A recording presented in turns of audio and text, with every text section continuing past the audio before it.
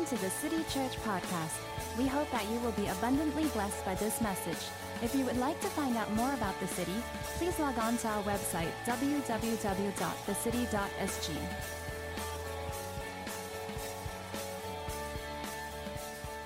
Good morning. Tell you, man, are you guys alive? Yeah? You guys are alive? Wow, thank you. I was wondering who was that. But I was like, Faithful Ming. How many of you are thankful for whatever Pastor Daniel shared? Yeah? I tell you, man, I am so thankful that when I was a young person, when I was like, 15, 16 years old, someone actually told me and taught me the principle of giving. And that has saved me so much heartache, that's saved me from so much pain, and that's taught me so much about God and about the kingdom. And I'm super thankful that I learned that lesson as a young man, and that today I'm reaping from financial decisions I made when I was 16.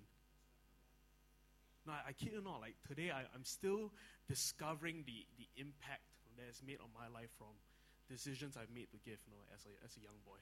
And so I want to highly encourage you to take whatever's been said, in the last 5 minutes extremely seriously.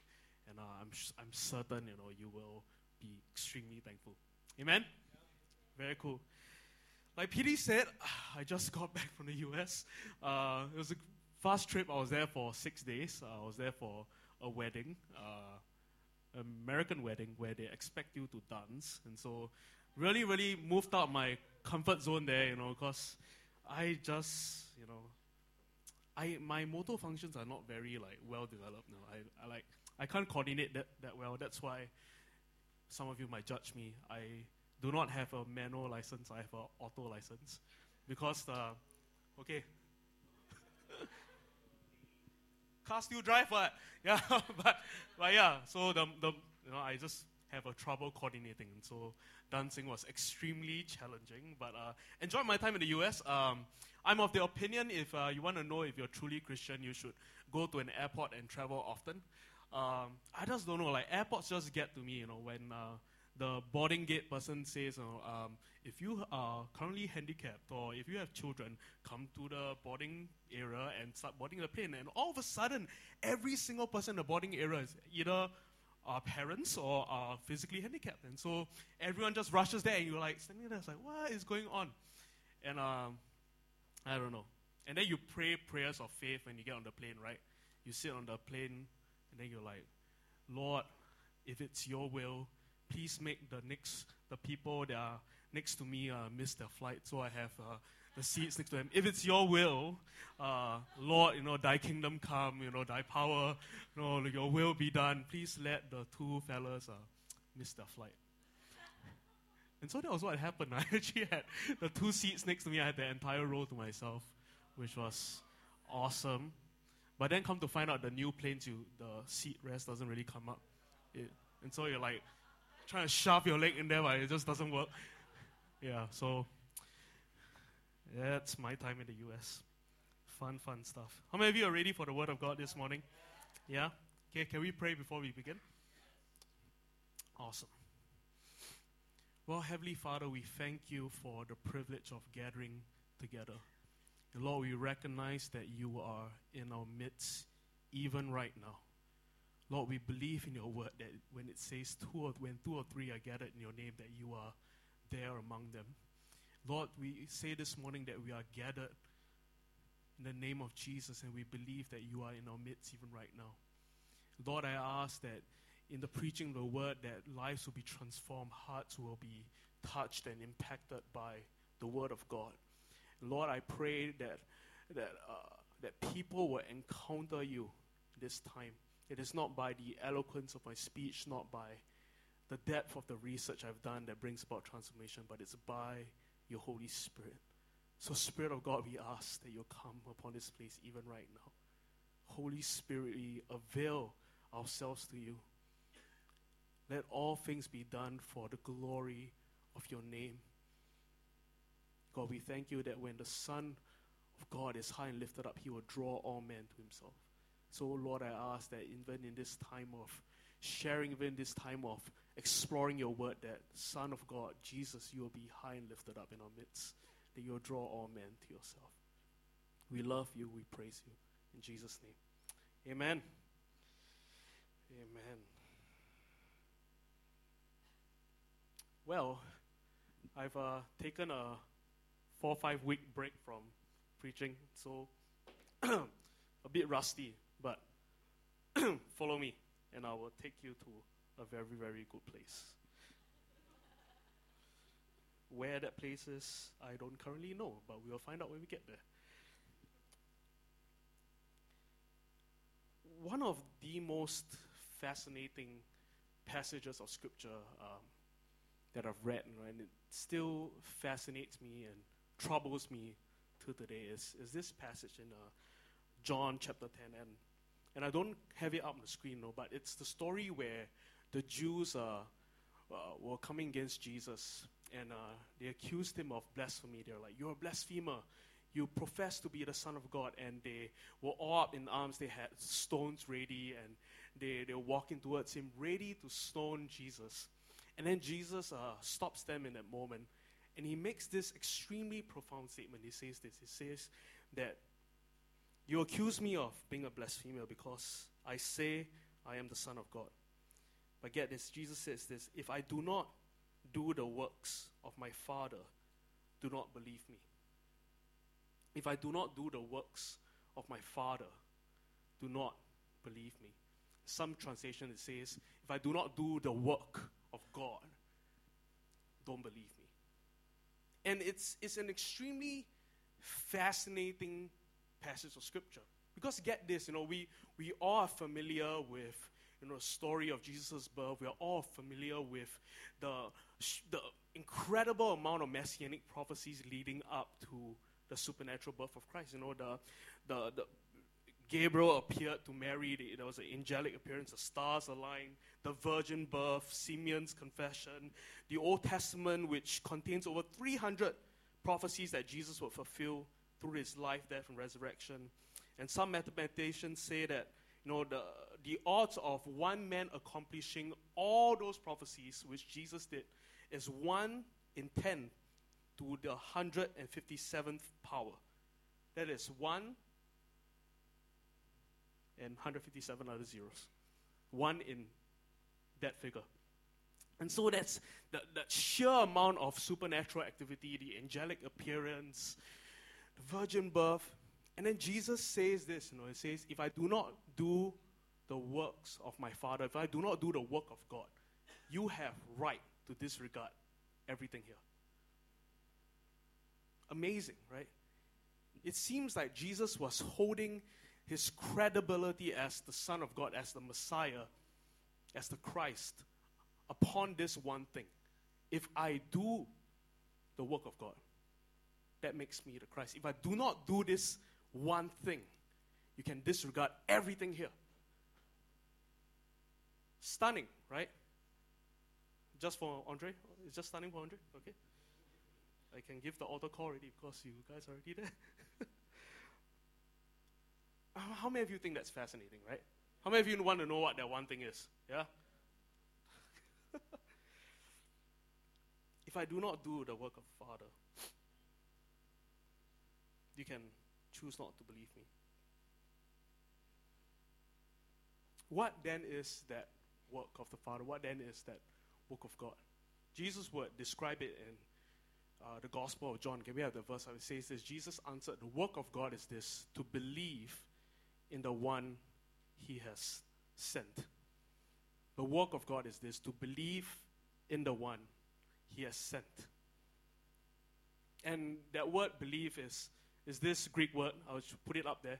And I've learned over the years that if you don't know how to pronounce a Greek word, do not attempt, because you might accidentally swear in church, which is not a very good thing. So on the count of 3, we are all going to pronounce this word in our own style. Okay, 1, 2, 3. Wow, not bad. It's about 90% the same. Pisteo, yeah? And that is where we get the word belief. That's also where we get the word faith from, right?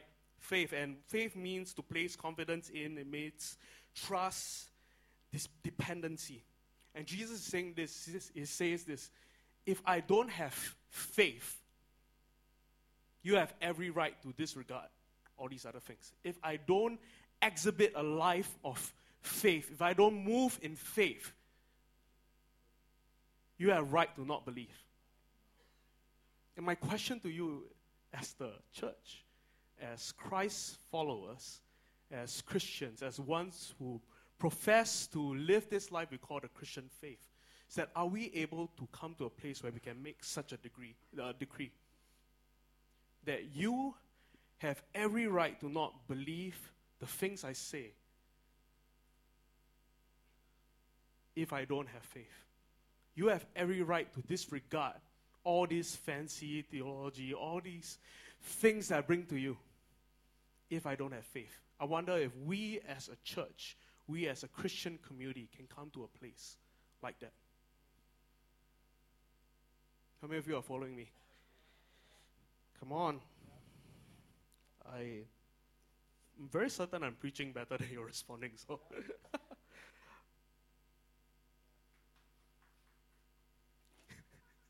Thank you.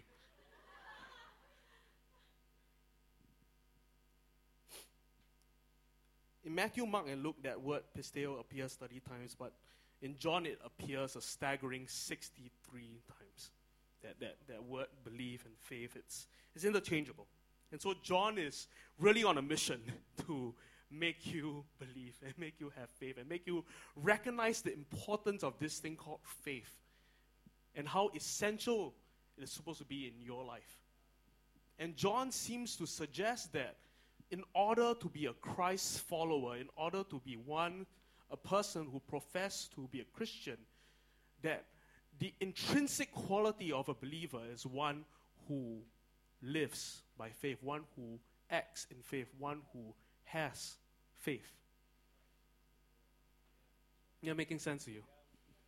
That's what characterizes, that's what distinguishes us as a community, as a people who follows Jesus. We have faith. Am I making sense? Faith, again, is it's confidence in it, it's trust, it's dependency. We have faith. And faith is so high up on God's priority list that in the Gospel of Luke it says this. It says that when the Son of Man returns, he looks for faith on the earth.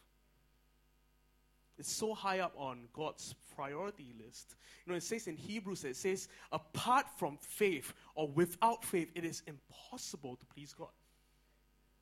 How many of you are familiar with the story of Mary, taking that perfume which cost a year's in wages and just shattering it and anointing the feet of Jesus? How many of you remember that story?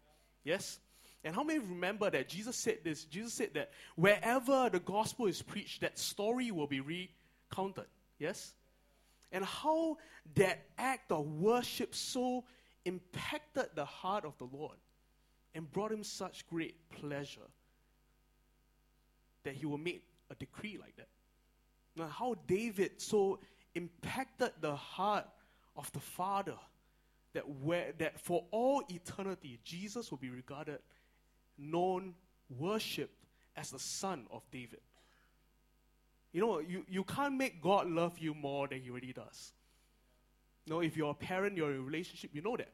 Your love is in that regard, right? But there are things that the person, your child, can do that cause an impact on your heart, bring you pleasure, right?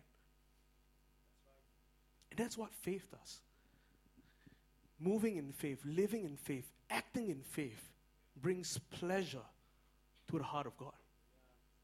It's the intrinsic quality of the believer. It's what gives us credibility as a community. Am I making sense?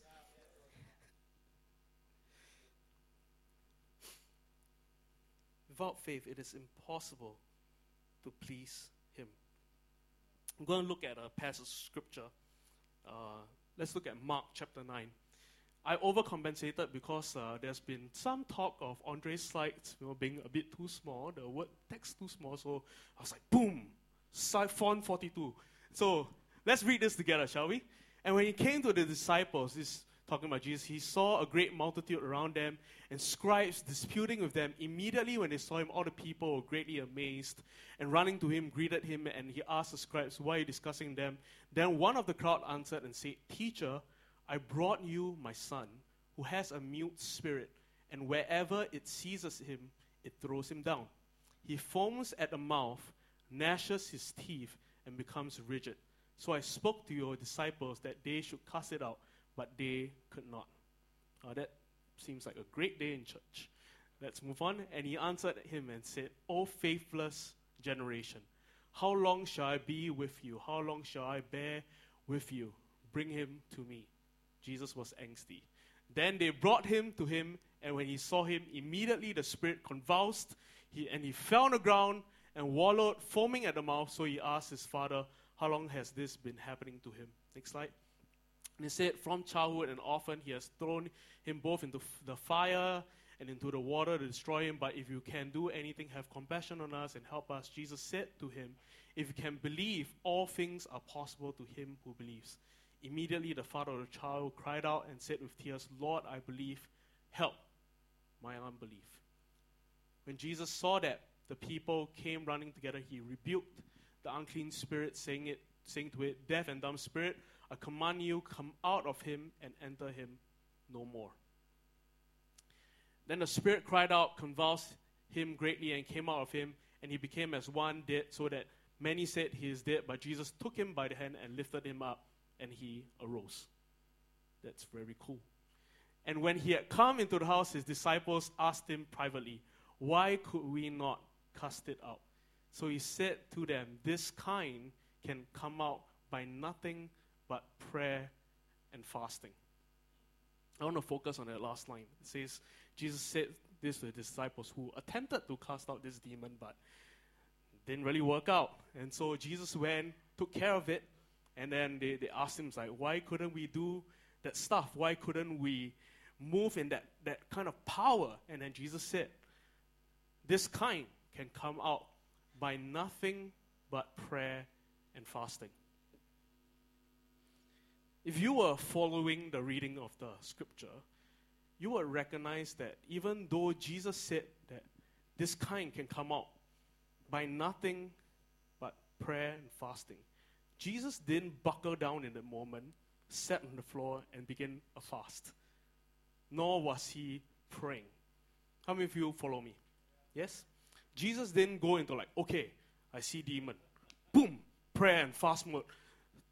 Like, let me buckle down a 24-hour water fast, and then I will store up enough energy, and power, and then I'll take care of you. Jesus didn't do that, right? He commanded the thing, and the thing left.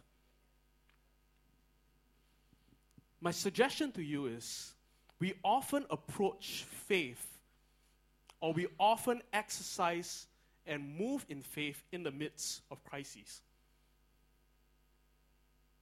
Faith is only an attribute or something that we move in or attempt to exercise in the midst of circumstance, in the midst of crisis. Right?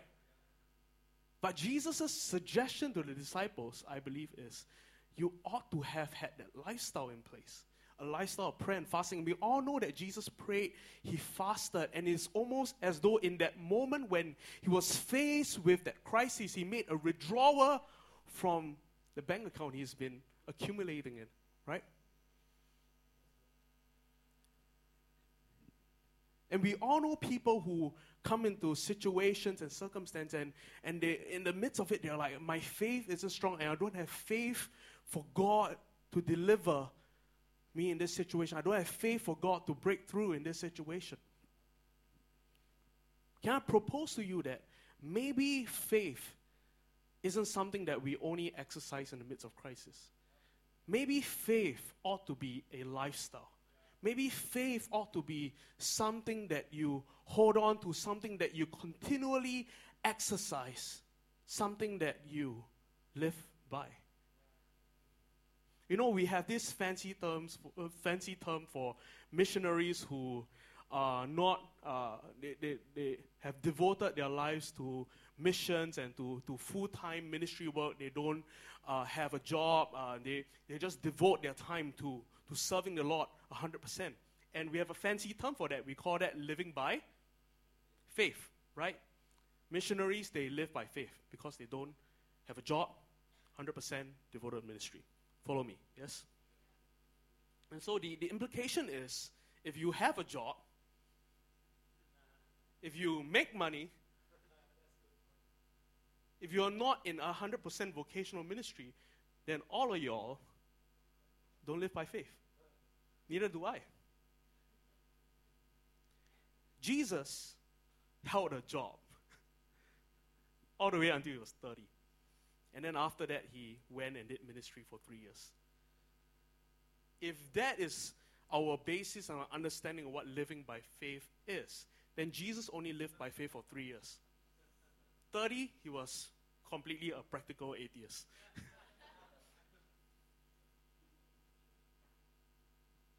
Follow me? You're called to live by faith. Going back to my point about exercising faith in relation to crisis, there are two problems with it. First problem, a significant portion of believers are currently not facing a crisis, right?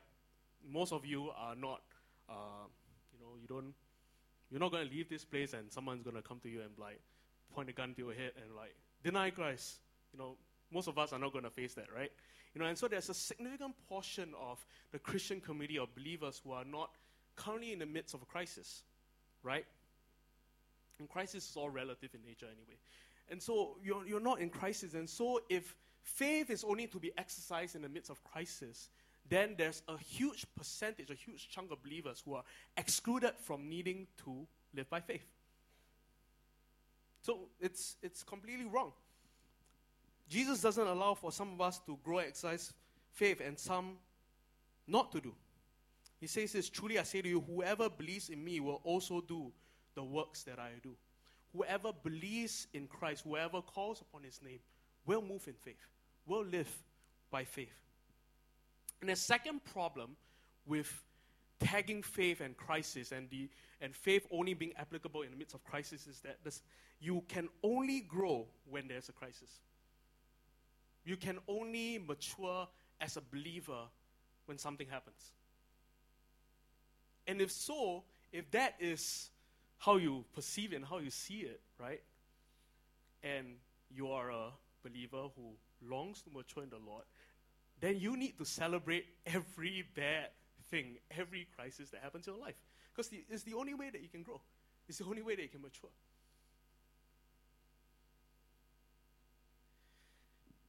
Food for thought.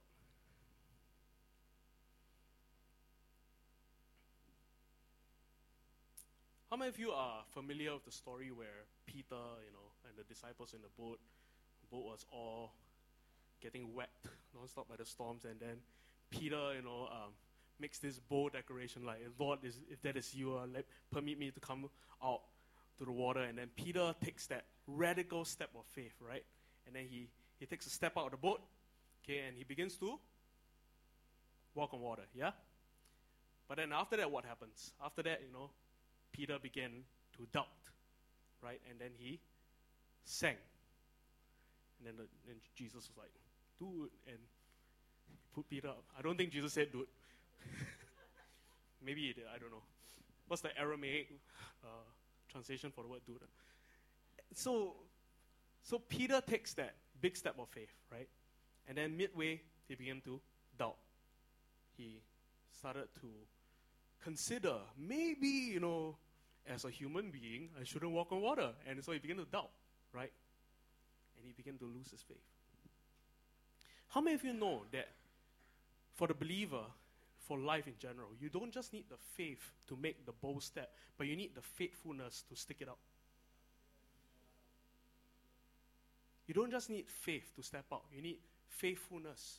You need to continually walk in faith in order to continue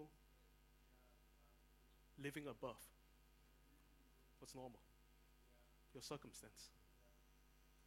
See, faith is not a momentary thing. Faith is not a reaction to problem. It is to some degree, but that's not the full picture. Faith is a lifestyle. Faith is something that you and I ought to continually walk in. Am I making sense? You don't just need the faith to step out, you need the faithfulness to stick it out. We need to develop a lifestyle of faith. Cultivate faith, if you will.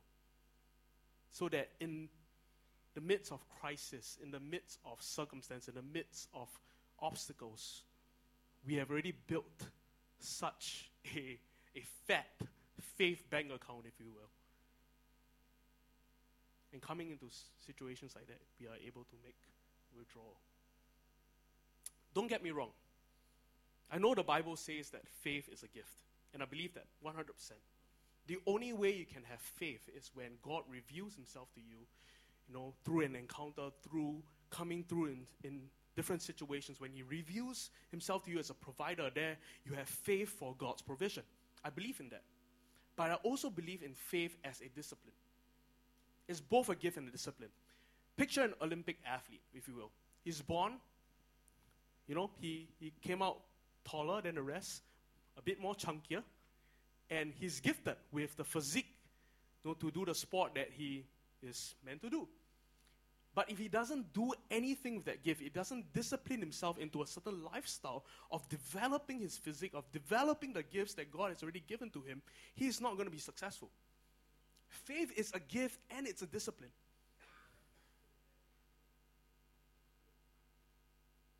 You're meant to exercise it in the moment, but you're meant to walk in it continually as well.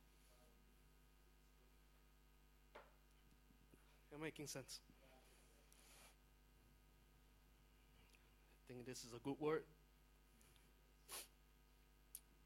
I read the story of the demonized boy in Mark 9. But let's read another account, Matthew's account. And this is what Jesus said to his disciples. He said, then Jesus went out from there, departed to the region of... no, that's not the right one. Do we have Matthew 17, verse 20? There we go. Then the disciples came to Jesus privately and said, why could we not drive it out? And he said to them, because of the littleness of your faith. For truly I say to you, if you have faith the size of a mustard seed, you will say to this mountain, move from here to there, and it will move. And nothing will be impossible to you. If you actually do a word-for-word study in the original text, you will know that that word, littleness of your faith, actually translates to this phrase I'm going to present to you loosely. Jesus' rebuke his disciples was this: your faith is fading, or your faith. Let me pull it up. Your faith is brief. That's the word. He used that word to describe their faith. Your faith is brief. Your faith is but for a moment. Your faith is not constant. And because your faith is so brief, you're not able to cast out the demon. But if you have faith the size of a mustard seed, which is incredibly small, you will be able to move mountains. Can I put it to you this morning? It is not about the size of your faith. It's about the consistency. It's about it being constant. If you have faith the size of a mustard seed, tiny little thing, you're able to move mountains. The reason why you're not able to move in power is because your faith is brief. Your faith is but for a moment. Your faith is temporal. Could it be that what gives us credibility as a community, what is supposed to be intrinsic in the life of a believer, is that we have constant faith. We live by faith. That faith is present in every area of our lives. Not just in response to crisis, but there's faith in my career. There's faith in family. There's faith in the things that the Lord has called me to put my hands to. That the faith will fingerprint almost, it will be all over everything that we do. You're not able to do it because your faith is brief. What does it look like to have constant faith? Consistent faith, if you would. Am I making sense? I know this is a different angle. We've heard people talk about faith more as like a exercise your faith. But I'm telling you that that's just one aspect. You're called to have faith constantly. Am I making sense? It says this in the Bible. It says, through faith and patience, we inherit the promises of God.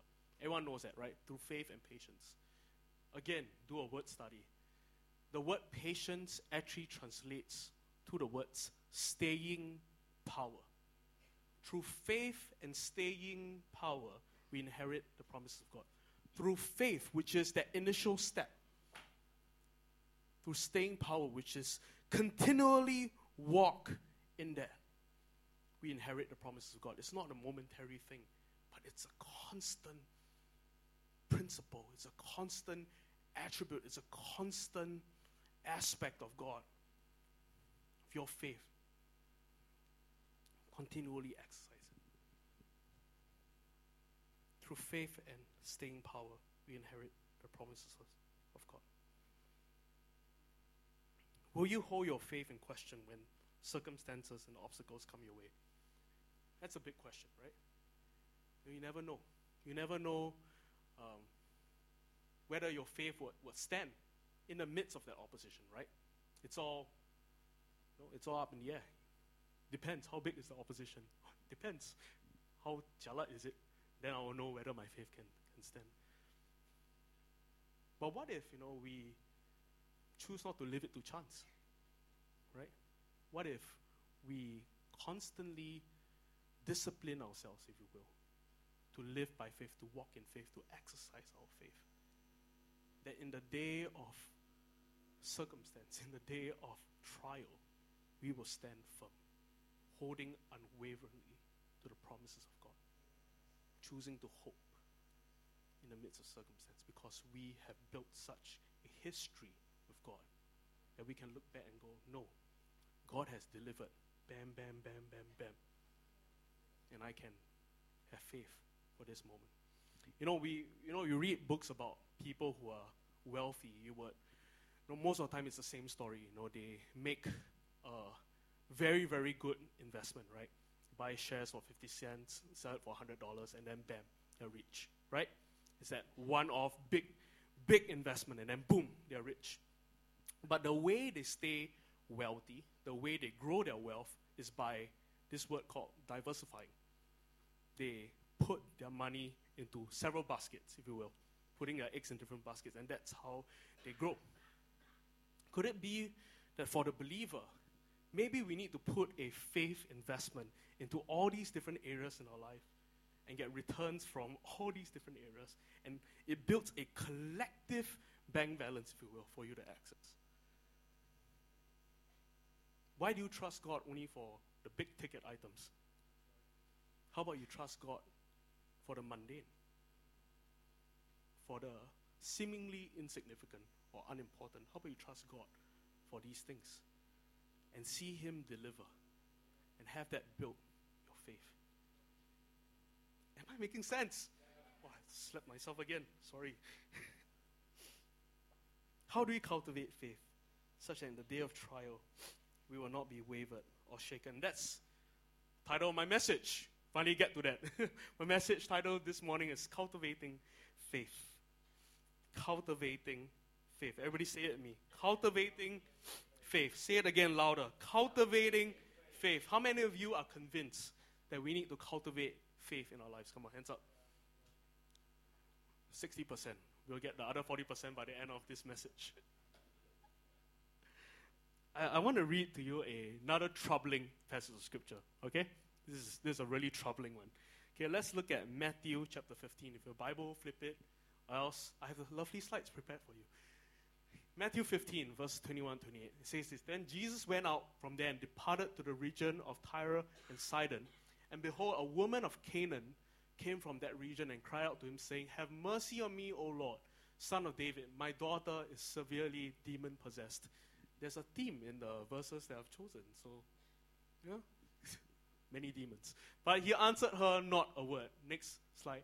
And his disciples came and urged him, saying, Send her away, for she cries out after us. But he answered and said, I was not sent except to the lost sheep of the house of Israel.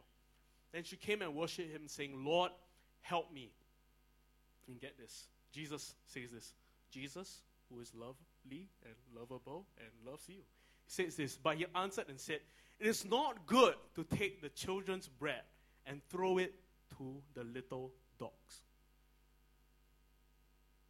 Woo. Let's let that sink in for a bit. Okay, move on. And this is the lady, and she said, yes, Lord, yet even the little dogs eat the crumbs which fall from their master's table. What? I've seen churches split over a less offensive comment, right? And then Jesus answered and said to this woman, O woman, great is your faith. Let it be to you as you desire. And her daughter was healed from that very hour. So just to recap, Jesus seems to make a reference that her daughter, or her son, is it? Son, is like a little dog. Daughter, yeah, sorry. Confused. Too many demon stories. And like a little dog. And then she was like, yeah, dog also good what? They can eat crumb at the table. So she completely pushes away that offense, and still goes to the Lord. It's like, yeah, that's good, we can make something happen from there. And then Jesus looks at her and says, great is your faith. Your daughter is made well in this very moment. Crazy, right? So offensive, so troubling. Why did Jesus make that statement? I have absolutely no idea. Absolutely no idea. Absolutely no idea. But I know this one thing though. That faith and being a person of faith actually gives you the grit and the ability to push past offense, to push past mystery, to push past questions. I'm sure that lady had many questions. She's like, why dog? Why are you saying? She had so many questions, and it's so offensive, and it's full of mystery. But her faith gave her the internal resolve, if you will, to push through that veil to a miracle.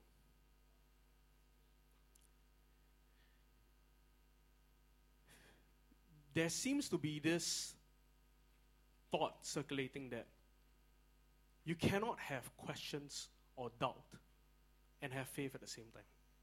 I'd like to put it to you that is a lie. It's not true. It says we live by faith and not by sight. And sight is what is certain. We live by faith and not by certainty. Sometimes your faith is only in function. You're only truly exercising it in the midst of the greatest doubts, questions, mysteries, and offense. Mary, Jesus' mother, who was known for her great faith in the Lord, had questions for the angel, even in the midst of that. That's what faith looks like. It pushes through offense. It pushes through mystery. In 2 Corinthians, Paul says this. It says, it's an interesting verse. It talks about the reading of the Old Testament, and it says, even to this day, when Moses is read, this is New Covenant, a veil covers their hearts. Talking about you and me. But whenever anyone turns to the Lord, the veil is taken away. And this veil is a representation of offense, mystery, doubt, uncertainty. It says that when one turns to the Lord, the veil is lifted. Right? Many times we think it happens the other way around. When the veil is lifted, when everything makes sense, when I'm no longer offended, when there's no more mystery, that's when I turn to the Lord. But what I'm saying and suggesting to you this morning is that if you are able to exercise your faith in the midst of offense, in the midst of mystery, in the midst of questions, and not have that as a stumbling block, as a hindrance to you connecting with the Lord, perhaps that very act of turning, choosing to not lose faith, if you will, in that moment, is what gives you your breakthrough.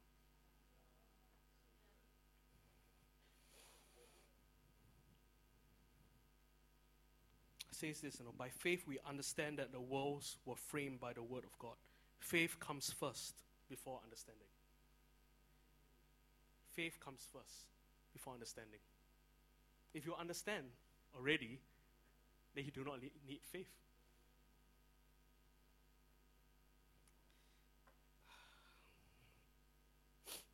I think it's good.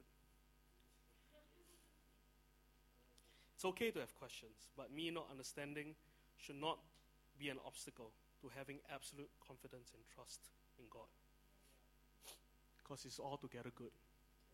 Even when my circumstances don't reflect the goodness of God, I still choose to trust and have faith. He is good. There's this story, now he's the senior pastor of Bethel, Eric Johnson. Bill Johnson's son. He moves in crazy signs and wonders and miracles.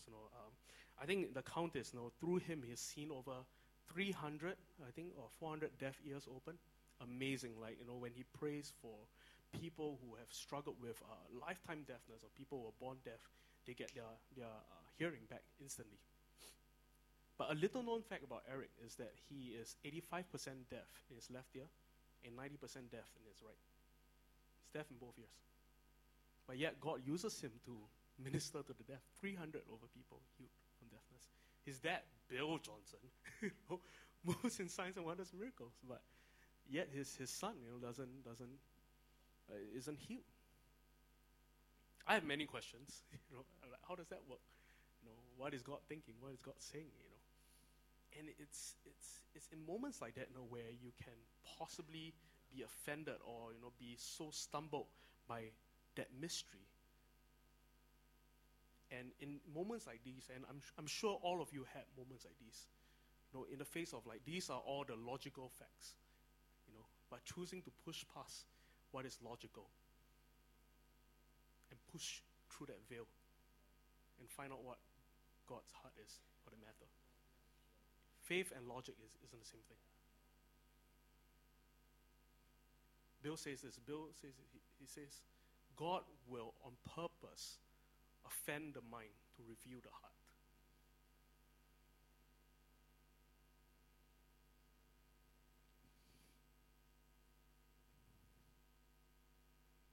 That faith we are called to have is one that stands in mystery, offense, questions. It's not a faith that you exercise every now and then, when you are facing trouble, but it's a faith that you are called to live by, carry constantly. It's not a momentary faith. It's not a brief faith. It's a constant faith. Am I making sense? And so, I'm going to close with 3 very simple points. Okay. Are you all good? Yes? And so if this thing, faith, confidence, trust in the Lord, and if faith is a discipline, is something that we grow in, we mature in, we walk in, then if we can get faith from a gym, what is the training program to see something like that happen? If faith were a plant, if you will, bonsai plant, what are the atmospheric conditions that will cause something like that to grow? Okay, I want to present to you 3 points on how you can cultivate faith for your own life. Okay?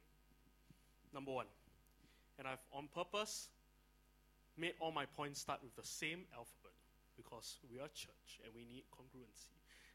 So, I know I haven't been making an effort and stuff. Most of the time I just here are the points, take it. I'm not going to even make it rhyme, but today I made an effort, okay, to put it on the same alphabet so you can remember it easily. Welcome. Okay, first point. You need to exercise your faith. You need to exercise your faith. And you do so by taking risks. You take risks. The man who's credited for this statement, faith is spelled R-I-S-K. It's a man named John Wimber, and he's the reason why we have the Vineyard Church movement. He's the reason why we have modern worship today. He's also the reason why we have the modern day healing movement, why we pray for the sick in churches today. He's the man credited for pioneering that movement. And here's the thing about Wimber, who is a signs and wonders guy, moves in incredible healings, pioneered this whole thing. Here's the thing about Wimber. Wimber prayed for 1,000 people before he saw his first healing. 1,000 people before he saw his first healing. Most of us give up at 3. 1, 2, 3. Well, I gave the Lord the chance. I'm a cessationist now.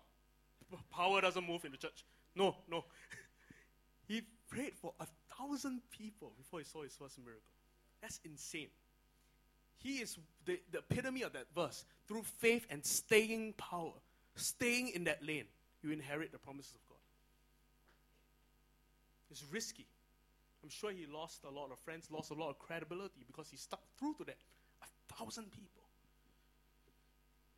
But if you don't take risks, if you don't venture beyond what's comfortable, you don't venture beyond the territory that you have so grown comfortable in, you will never discover what's on the other side. Some of us have, spiritually, inherited these vast plots of land, and we're able to tell people, this is my land, mountain there, sea there, like this is all my land, right? But if you don't actually venture out into the land, you don't actually build, you don't actually explore and discover, it does you no good. Faith explores what revelation reveals. Faith is active. Faith explores what revelation reveals. So if you say you have a revelation God has provided, you say you have a revelation of God as healer, if you say you have a revelation of God as Father, then your faith better match that. You better exercise that.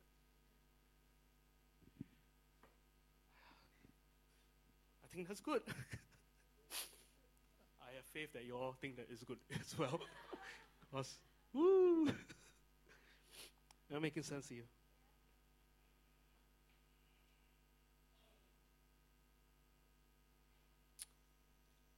I'm convinced, or I have a conviction, that the church ought to be the most innovative and creative environment in the world. Because we dare to take risks, and we have the courage to explore. Because we have faith. And that should translate into something. That should bleed into the way we do life. That should bleed into our endeavors. My conviction is, this community, we ought to be the most innovative, creative people on the planet, with a vision for transformation. Jesus was the most transformative person that ever graced the face of the planet. And if you profess to be a Christ follower, then you need to have a vision for transformation as well. You need to have a vision beyond yourself. You need to have a vision for the betterment of the world around you. You need to exercise your faith. We seem to think that this whole faith thing is for the more gung-ho, garang Christians who go to Afghanistan. No, that faith you are called to walk in as well. You're called to exercise that. You're called to move in faith, to better the world around you.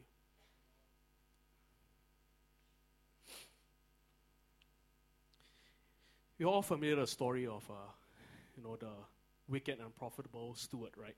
He took the 1 talent and he buried it in the ground, and then the master rebuked him and said, "You wicked and unprofitable servant, you put the talent in the ground." And again, if we look at the words used, and this will blow your mind, trust me. You look at the words used when the master rebuked the servant in the parable. It says this: "You wicked and unprofitable servant, you did not create with what I gave you."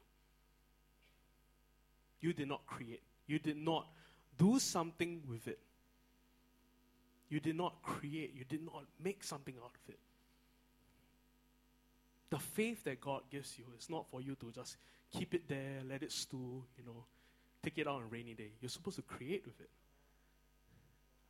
Likewise, for every gift that God gives you, it's for the purpose of creation. And when you move in creativity, you reflect that nature of the Creator. Creativity is not just for the artsy, futsy people. It's for you and me. We were meant to create. We were meant to do something with what we've been given. Turn it into something tangible. It is of good to the world around us? I think so.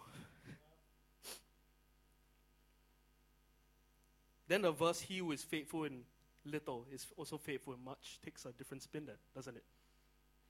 He who takes risks in the little, he who exercises faith in the little, will have faith for the much. He who is faithful in little will be faithful in much. Am I making sense? Scary, right? Taking risks, exploring the unknown, going where no man has gone before, right? Scary thing. But I think it's necessary for the believer. That Psalm 23, it says, though I walk through the shadow of the valley of death, I know that you're with me. And the psalmist is describing how he's encountered the presence of God even in the shadow, even in the dark. My suggestion to you is that there are some places of risk that you are called to go to. And in that place is the only place that you experience God in that on that level, on that closeness. You will never experience him in that attribute, on that level, elsewhere. Unless you go. Unless you get into places where you're in over your head, where you absolutely need him. Derek Prince says that the greatest sin to have ever befallen mankind is the sin of independence. Where we profess to be a people who do not need God. Christians today, we practice practical atheism. We look at situations and we're like, off the top of my head, I know how to solve this. As a church pastor, I need to come to a place where I recognize that it is the Lord that adds to the church. Not my programs, not my design, not my initiatives. It's the Lord who adds. What does that look like for you? Running out of time. Got a boogie. Next E. We need to engage with faith. We need to engage with faith. And we do that when we feed from stories. When we feed from stories. Revelations 19, it says that testimony of Jesus is a spirit of prophecy. What Jesus does, the testimonies that we hear, it prophesies into your current situation that he is able to do the same thing for you. He is no respecter of persons. Hearing a testimony, it shows us who he's like, what he values, what he loves. And seeing him come through for another person should give you the faith that he will do the same for you as well. Testimony of Jesus, spirit of prophecy. Amen? When I first went to BSM, I'll cut the story short. I went there thinking like I was the most faith-filled, sacrificial person on planet Earth. I was like, I gave up being my girlfriend every day. I gave this up, gave that up. And I was like, I went there. I honestly, I was so pompous and proud. I was like, I am the most sacrificial person on planet Earth. And I sat there in that room and first day of school, I kid you not. I sit there and I was thinking, man, God is going to anoint me with the oil of whatever, and I'm going to move in so much signs and wonders because I'm so sacrificial. And first day, I sit there, and the person on my left, I was like, oh, so how do you come to school? It's like, oh, me and my wife, we just got married, and the day after we got married, we decided to move to Reading because we wanted the more of God. I was like, you came here for your honeymoon? He's like, no, we didn't even have one. We just felt God called us here, and we moved by faith, and we decided to give up everything, and we are here now. I was like, okay, and so I didn't feel that sacrificial anymore. So I turned to my right, and I was like, maybe I can find someone that I have edge over, if you will. I was like, more sacrificial than this clown, And I turned to this guy, and he's a older guy, and he was like, oh, how did I come to school? He was like, me and my wife, we sold our car, we sold our house, we sold everything. We have 3 kids, and we decided to move to America because we wanted more of God. And we're really trusting God to come through. We believe He's going to come through. We only have money for a month. And so in 8 months' time, we will run out of money and be out living in a car, but we believe that God is good.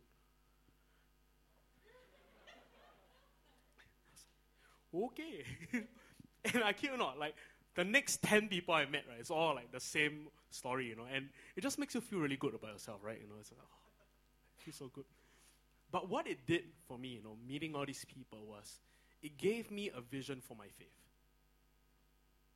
Because I thought that this was the high point of what faith could look like for the believer. But when I met these other people, it just completely enlarged my 10-packs, if you will. Completely enlarged what I thought was possible. And some of you have surrounded yourself with people who you have a faith edge over. And perhaps what you need to do for this moment of your life is surround yourself with people who have bigger faith than you. Because when you surround yourselves with people like that, it gives you a vision for growth. It gives you a vision for maturity. I went there and I thought I could only part with this amount of money. But when I met these people who sold everything, I've made considerable strides. I never thought I'll be able to give away the money that I give away today. And I hope to grow to a place where I'm able to give away everything, should the Lord call for it.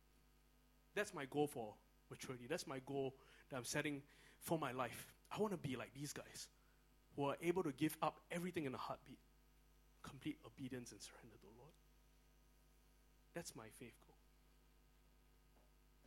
Feed from stories. Surround yourself with people with bigger faith than you.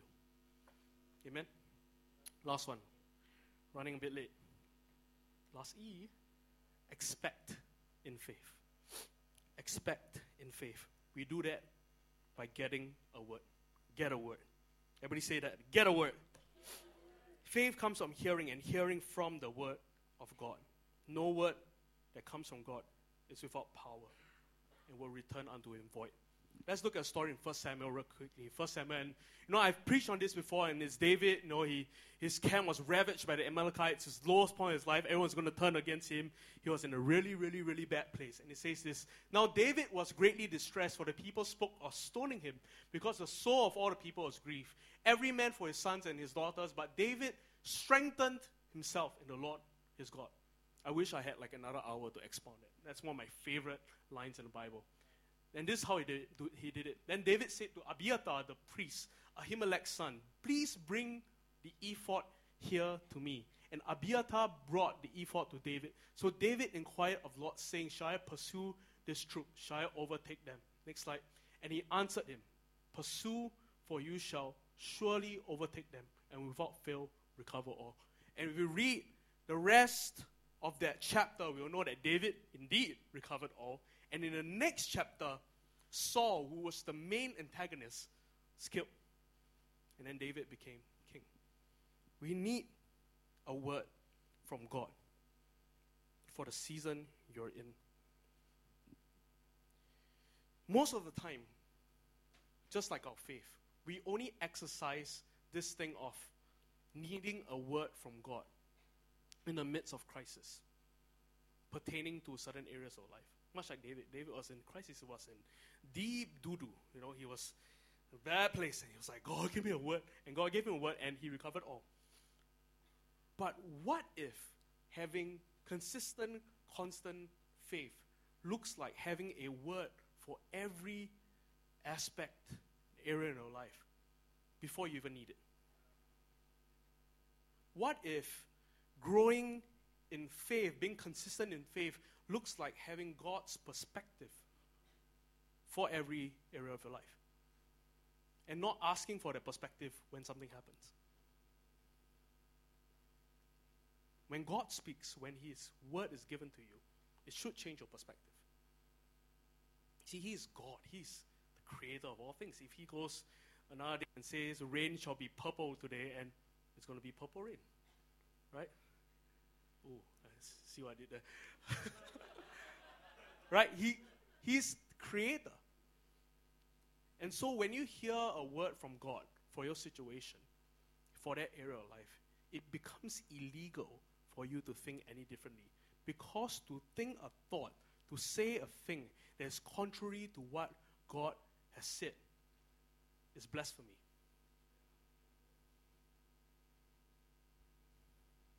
That went over well. To say a thought, to think a thought, to say a thing that is contrary to what God has said is blasphemy.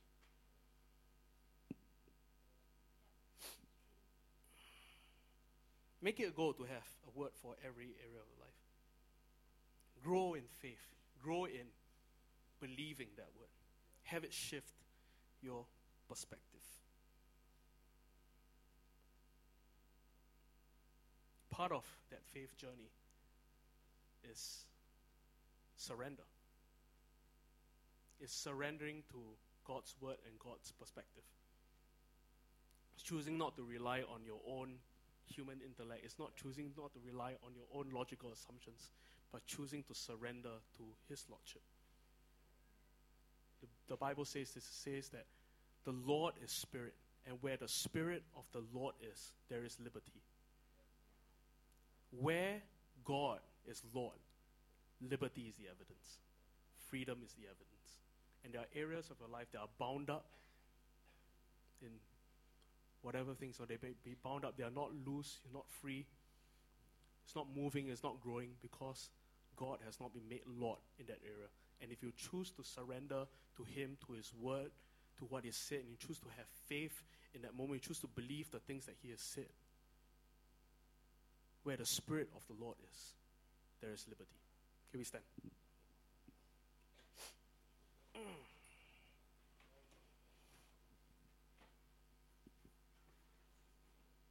Is this making sense to you?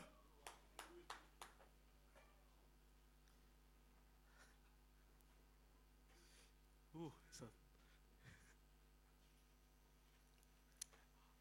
honestly speaking, how many of you have benefited from whatever I just said this morning? Yeah? Yeah? How many of you are convinced that we need to grow in faith? Yeah? We don't just need to exercise it in Christ. We need to grow in faith constantly. That we need to exercise our faith. We need to engage with ones who have bigger faith than we do. And we need to expect in faith. We need to trust in God's word. In just a moment, I want to pray for a very specific group of people. And I believe that today is the day of breakthrough. You know, that some of you are going to experience a breakthrough. You know, the Bible has stories like that all through, you know, various chapters and various passages where God just came through. And He came through in such a mighty way that it brought such deliverance and such breakthrough for that moment. And what it did was it caused great faith to arise in that individual. And that faith would have a legacy, if you would. That faith carried a power of legacy.